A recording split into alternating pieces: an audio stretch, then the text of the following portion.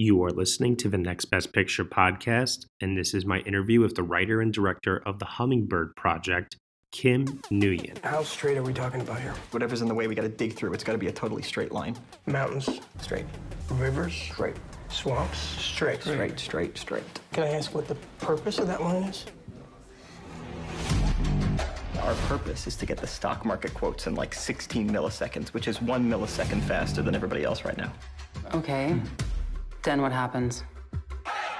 Roughly $500 million a year. Why didn't you go to Evatoras? Evatoras uses human beings like disposable assets. I can make your life hell if I decide to. You want to buy a 12-inch strip off of my property? Under your property. It looks like they're building a fiber line between CAX and the New York Stock Exchange. I know, Jenny. I am looking at it. We're gonna do this in less. I already told you we can't. Oh, yes, we can. Do you think she's trying to build her own line? I just made $500,000 in 5 seconds. We can't let her beat us. I'm doing everything I can! Tell me your dream, buddy. Country home on a hill, small road, hummingbirds. All right, say it again. Country home on a hill, small road, hummingbirds. I know you can do it. Yeah. Okay.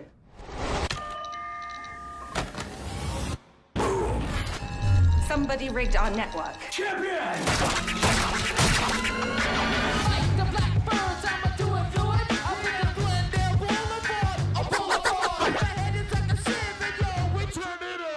Mr. Zaleski. Mr. Zaleski, stop. You betrayed me. Now you have to pay. Why is she putting up cell towers? They're trying to screw us. I'm gonna tear you down. I'm going into my meeting right now, but I'll call you in 2 or 3 hours. Could you send all the paperwork over to my office? I'd love to have this done by the end of the day.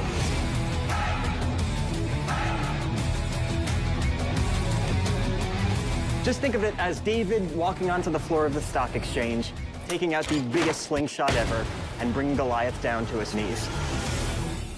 We're David. Yeah, we're David. Hello, everyone. You are listening to the Next Best Picture podcast. I am your host, Matt Neglia, and today I have joining me the director and writer of the new film, The Hummingbird Project, Kim Nguyen. Kim, how are you today? Good. How are you? I'm good. I'm doing really well, actually. I'm happy that Oscar season is over and looking forward to some new crop of films in this new landscape. So yours is one of them that has just recently popped up, and it's something that admittedly was not so much on my radar. It kind of came out of nowhere when I saw the trailer for it, and I thought to myself, wow. What? Yeah, I was like, this looks like a tremendous amount of fun. And this is a very interesting project, and I definitely want to talk a little bit about it, but I actually want to first give our listeners a sense of who you are.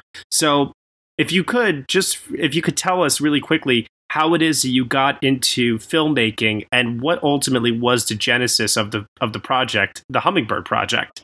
Yeah, sure. I mean, I was born and raised in Montreal. And when I was in high school, found out about this like abandoned photo darkroom, and it was almost like that kryptonite space where Superman was born, and because it had all of these chemicals, and I just once I did my first picture and I saw the picture reveal itself from the chemicals, I just got hooked on capturing images, and I had always loved writing stuff, so I guess it just came together, writing stories with pictures, and then went on to film school and directed a first feature, which was called The March, and over a couple of years, went on to direct a film called Warwick.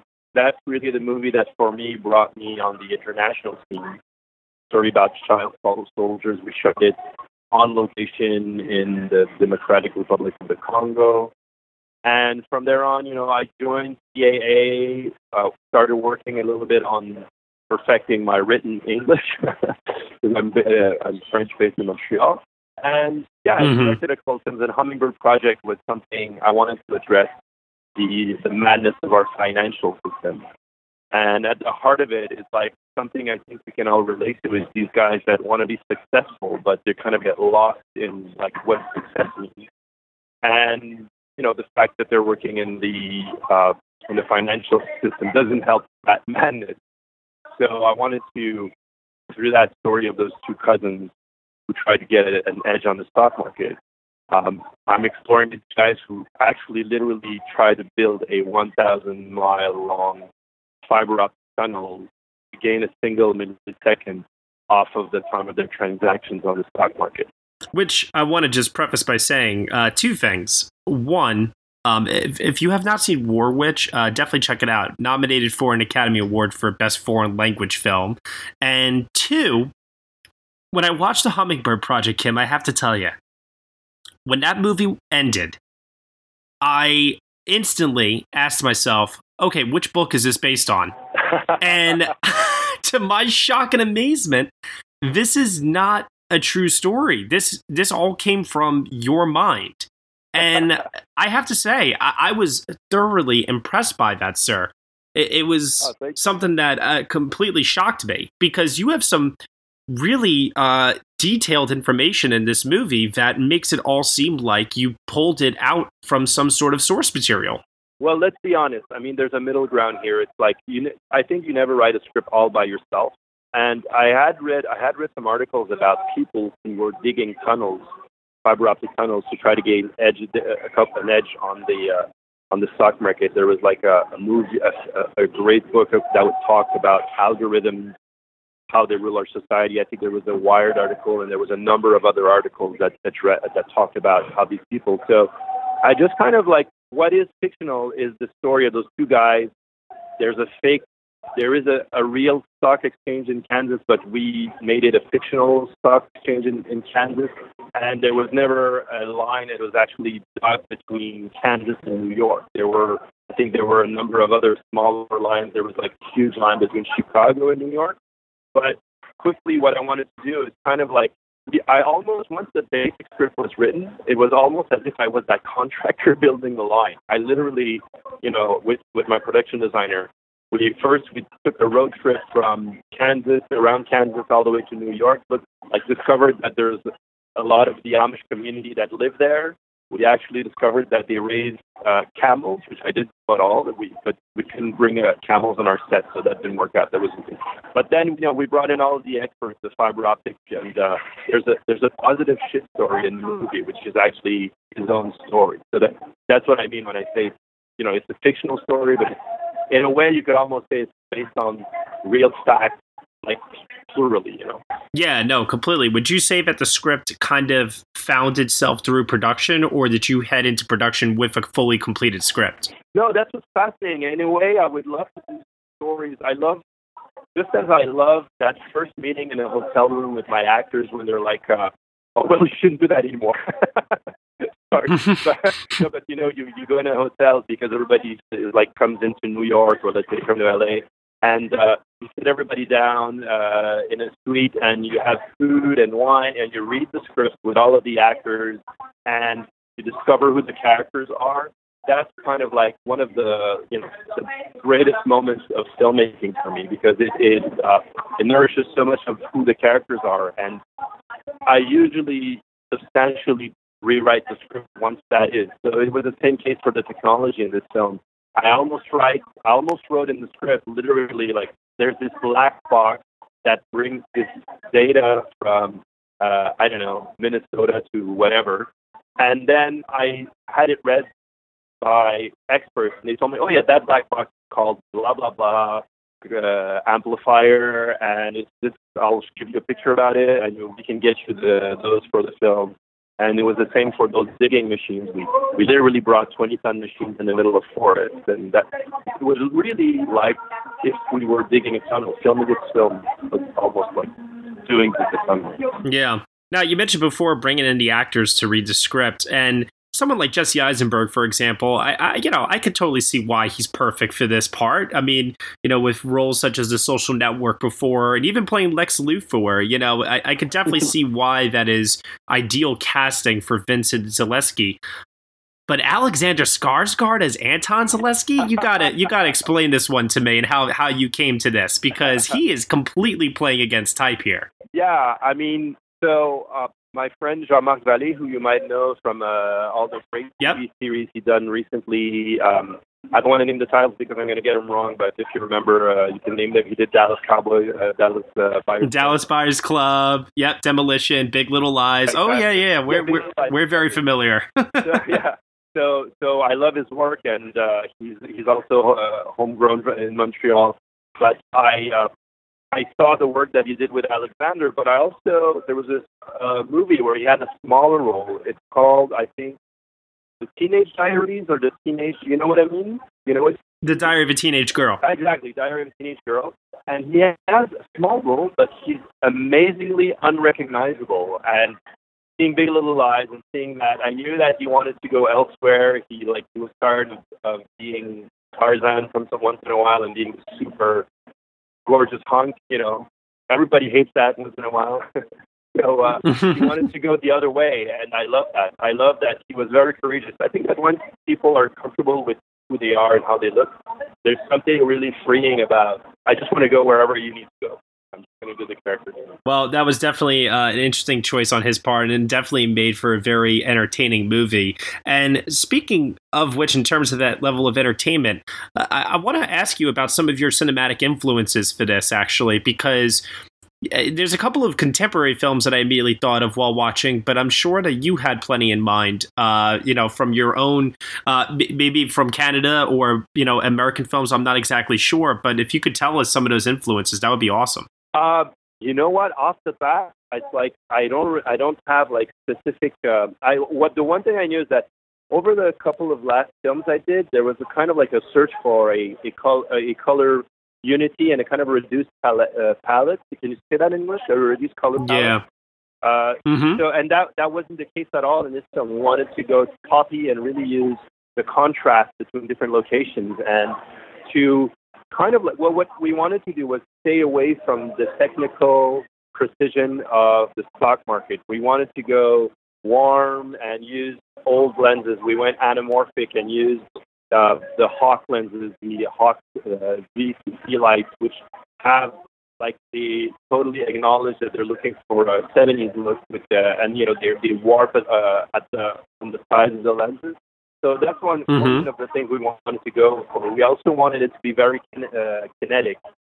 And in a way, it doesn't have anything to do with this film, but I would have to pay tribute to, Ocean's 11 and all of that genre, which is like, we wanted to delve into the heist movie, definitely. And it's definitely not a heist movie. But there are elements of that in the editing and the way the film is. Yeah, it's interesting that, because you're right, it's not a heist movie. It's not even really like so much I don't even know if this is a term, but like a business movie. It's a movie about these two individual characters and the pursuit of a dream that they both have. And I don't know, I was very, very struck by this pursuit of what is the perceived American dream and what people were willing to do in order to obtain it. And I wanted to just get your thoughts on that message, because that was something that really resonated with me, the pursuit of a dream of some sort and how you're willing to cast aside more important things in order to achieve it.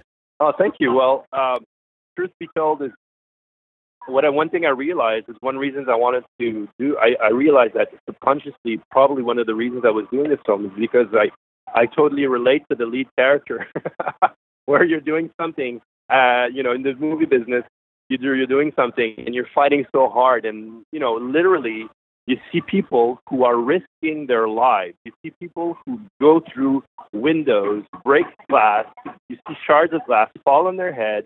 There's blood from their forehead, and and then the producer tells you, Kim, that's going to be an extra $500 because he got some blood on his forehead. Do you want to take another take? We still have budget for about 2 takes of this guy going through a window. And, the first time that happened, it didn't happen a lot in my career, but when those fun things or other things happen, or you see somebody, you tell him it's so urgent, and he literally risks his life on the road to bring like a T-shirt or wardrobe, you kind of lose sense of what's important in life. And I try not to do that anymore. Before I go on set, before we start day one of photography, I mentioned to everybody, when we say urgent, it doesn't mean that it means risking somebody's life, but you do forget you forget about that sometimes when you're in the middle of doing it. So I totally relate to this character. There is that. I hope that in the film there is a discussion about the madness of our financial system, definitely. But on a second level, I think there's a question about what our priorities are in life and our relationship to time, I guess. Yeah, no, that was a very interesting one because they're talking about milliseconds. Not even like seconds, milliseconds. Yeah. And it's amazing how much rides on those milliseconds in this movie and how much they're willing to try to obtain just even 1 millisecond and what a difference that makes. I find that very, very fascinating. And it does, like you said, call into question these different themes. Tell me, I asked it before about working with Jesse and Alexander. I'm a Better Call Saul fan. Tell me what it was like working with Michael Mando. Well, you know what? I love Michael's work, but I didn't know how it was going to turn out for the work. And when such an amazing actor, his range and his commitment to the character is amazing. Like, it's definitely someone I want to work with. He's dedicated on every single aspect of production, and it's all for the service of his character. I was really, really, I felt I was blessed to work with this guy. And he has. I find that really good actors have this range where they can be very powerful, but they can also be very vulnerable. And I find that Michael carries that. Now, I have to ask then, too, because, it seems like, as I was saying before, Jesse Eisenberg feels like ideal casting. Alexander Skarsgård feels like not so ideal casting, but I can see, based on what you said, why you'd cast him. Michael Mando fits the role perfectly. How did Salma Hayek come on board? How did this all come to be? Well, I love Salma Hayek. Who doesn't, right? But it was like, of course, casting, and you try to figure out. You have a couple of ideas. You can't. Let's be honest. You can't go out and have one single actor or actress because you never know what are their availabilities, what they're working on, have they done a movie that's exactly on the same theme of your script? That's usually like the one thing where they say, even if you have a great script, they won't do it because you just did the same thing in the previous film, but you didn't know that. That's one thing. But anyway, so Salma was available, and I love the idea. Truth be told, in the very first draft of the script, the character she does was a male, and we thought it was important to just enliven the dynamic by making her a female character.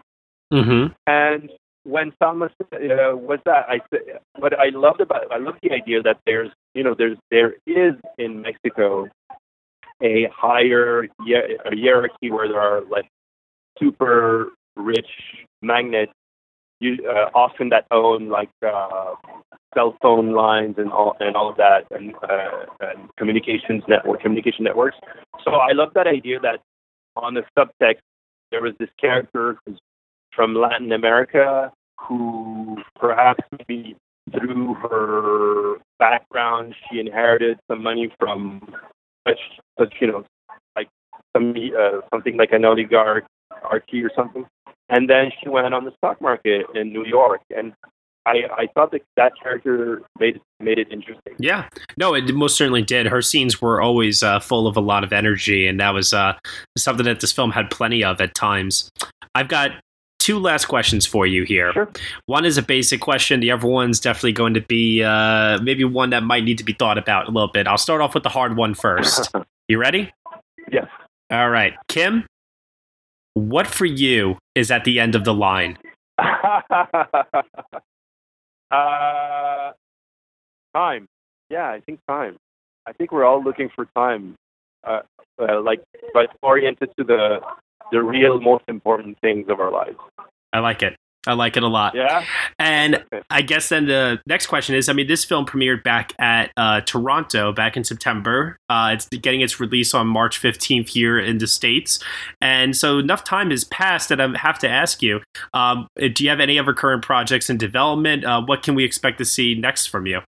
Well, it's so interesting. In the last couple of months, I worked on a script that addressed AI, artificial intelligence, and finally dropped it after doing numerous different versions of it, and I'm kind of like, I'm having like a hard time writing efficiently these days. I'm doing so many drafts of different stories I'm working on 2 stories basically. And then I was offered a couple of superhero movies. But who isn't offered a superhero movies those days? Nowadays. And, yeah, nowadays, sorry. And, I got a couple of scripts that are interesting. So I don't know what's coming up next, but I'm focusing on writing, and I'm trying to give myself the right amount of time to get it right. You know what I find is that when you write a script, the hardest thing to find is like to know when it's time to read the very first draft you've written, and then take the bits and pieces of the very last draft and stick that on to the first draft that you've ever written. What's harder, writing or directing? Both have their challenges. I think in a way, directing is very hard because in film, I think directing is very hard. I think that writing it's very hard. It's much harder to master in a way, because you're not surrounded by a team. Once you have a great team, you're already 50% of the game is already won, while you're directing. Yeah. But writing, the thing is that as soon as you think that you master it, that you nail it, you're failing. That's the thing. Like it's an ongoing transforming process. But that's why I love it too. So learn to be comfortable with failure. I like that. I like that that message there. It's one more question that I was going to ask you, but I'm glad that you gave me the answer. Well, thank you so much for your time today and talking about the Hummingbird Project. We wish you absolutely the best with this and anything else you have coming on down the road, because you're hopping around between different genres and you're definitely exploring a lot of different storytelling techniques, and we're excited to see where that goes. Thank you so much. Thank you for watching the film. I hope you guys, your audience is going to like it. Yeah, I hope so as well. And for all those people that are listening, March 15th, The Hummingbird Project. Be sure to check it out in theaters, being released by The Orchard. Thank you so much, Kim. Thank you. Take care. All right, you as well. Hey everyone, thank you so much for listening to my interview with the writer and director of the film The Hummingbird Project, Kim Nguyen, here on the Next Best Picture podcast. You can subscribe to us on Apple Podcasts, Google Play, Stitcher, TuneIn, Player FM, SoundCloud, and also on Spotify. Be sure to leave us a review on Apple Podcasts. Let us know what you think of the show. We really appreciate any feedback that you can give us, as well as your support, which can be provided over at Patreon, where for $1 minimum a month, you will get exclusive podcast content from us. Thank you for listening, as always, and we shall see you all next time.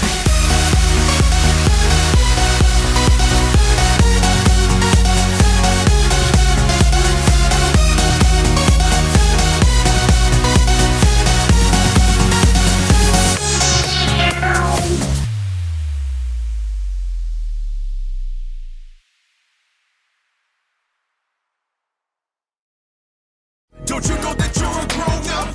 I'm a grown-up. Me too. Yep, me too. But these days being a grown-up can really suck. Luckily, we're grown-ups who grew up in the coolest generation. We had video arcades. And also some of the best TV and movies ever made. We lived the origin of awesome consumer electronics. The list goes on and on. Yep, Generation X. Exactly. And we're Gen X grown-up. Every week, the Gen X Grown Up podcast explores media, tech, toys, games, and more from both yesterday and today. Through the eyes of Generation Xers who absolutely love that stuff. You can find us on iTunes or wherever you get your podcasts. Or find us on our website, genxgrownup.com.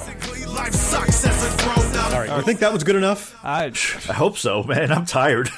Who listens to a promo on a podcast and then goes and listens to a different podcast? Right. I've never done it. No.